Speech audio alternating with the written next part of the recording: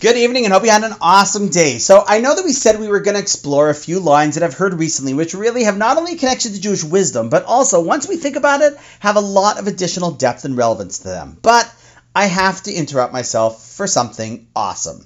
See, last night I finally had a little time around 11 o'clock to go for a jog. No, that wasn't the awesome thing. That's simply because I have to start my training for the Yorkville run, which I do every year thanks to my friend Igor. Honestly, I feel like it's what keeps me alive, knowing that each year I have to get into a little bit of better shape after falling out of shape for 10 months straight. And it helps me raise some shekels for the shul. Okay, but I digress. Anyhow, back to awesome. I was jogging around the neighborhood, and as I looked up, I saw something really awesome. The moon, which was in the midst of going through its lunar eclipse. As I jogged around the block, I could literally see the moon slowly starting to, shall we say, disappear. Now, obviously, we intellectually know that the moon didn't at all disappear. It was always there.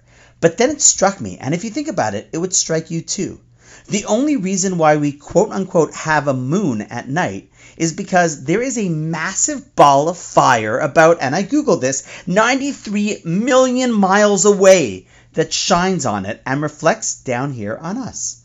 And an eclipse, as we know, just means that the Earth gets in the way of this 93 million mile journey of light rays that would otherwise hit the moon.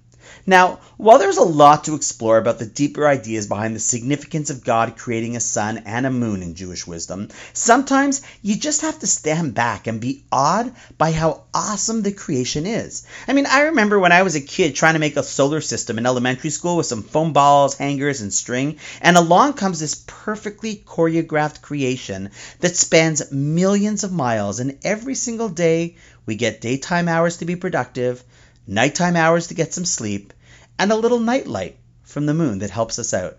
Yep, that is what ran through my mind as I ran through the neighborhood. And to quote Louis Armstrong, I think to myself, what a wonderful world. Great job, God.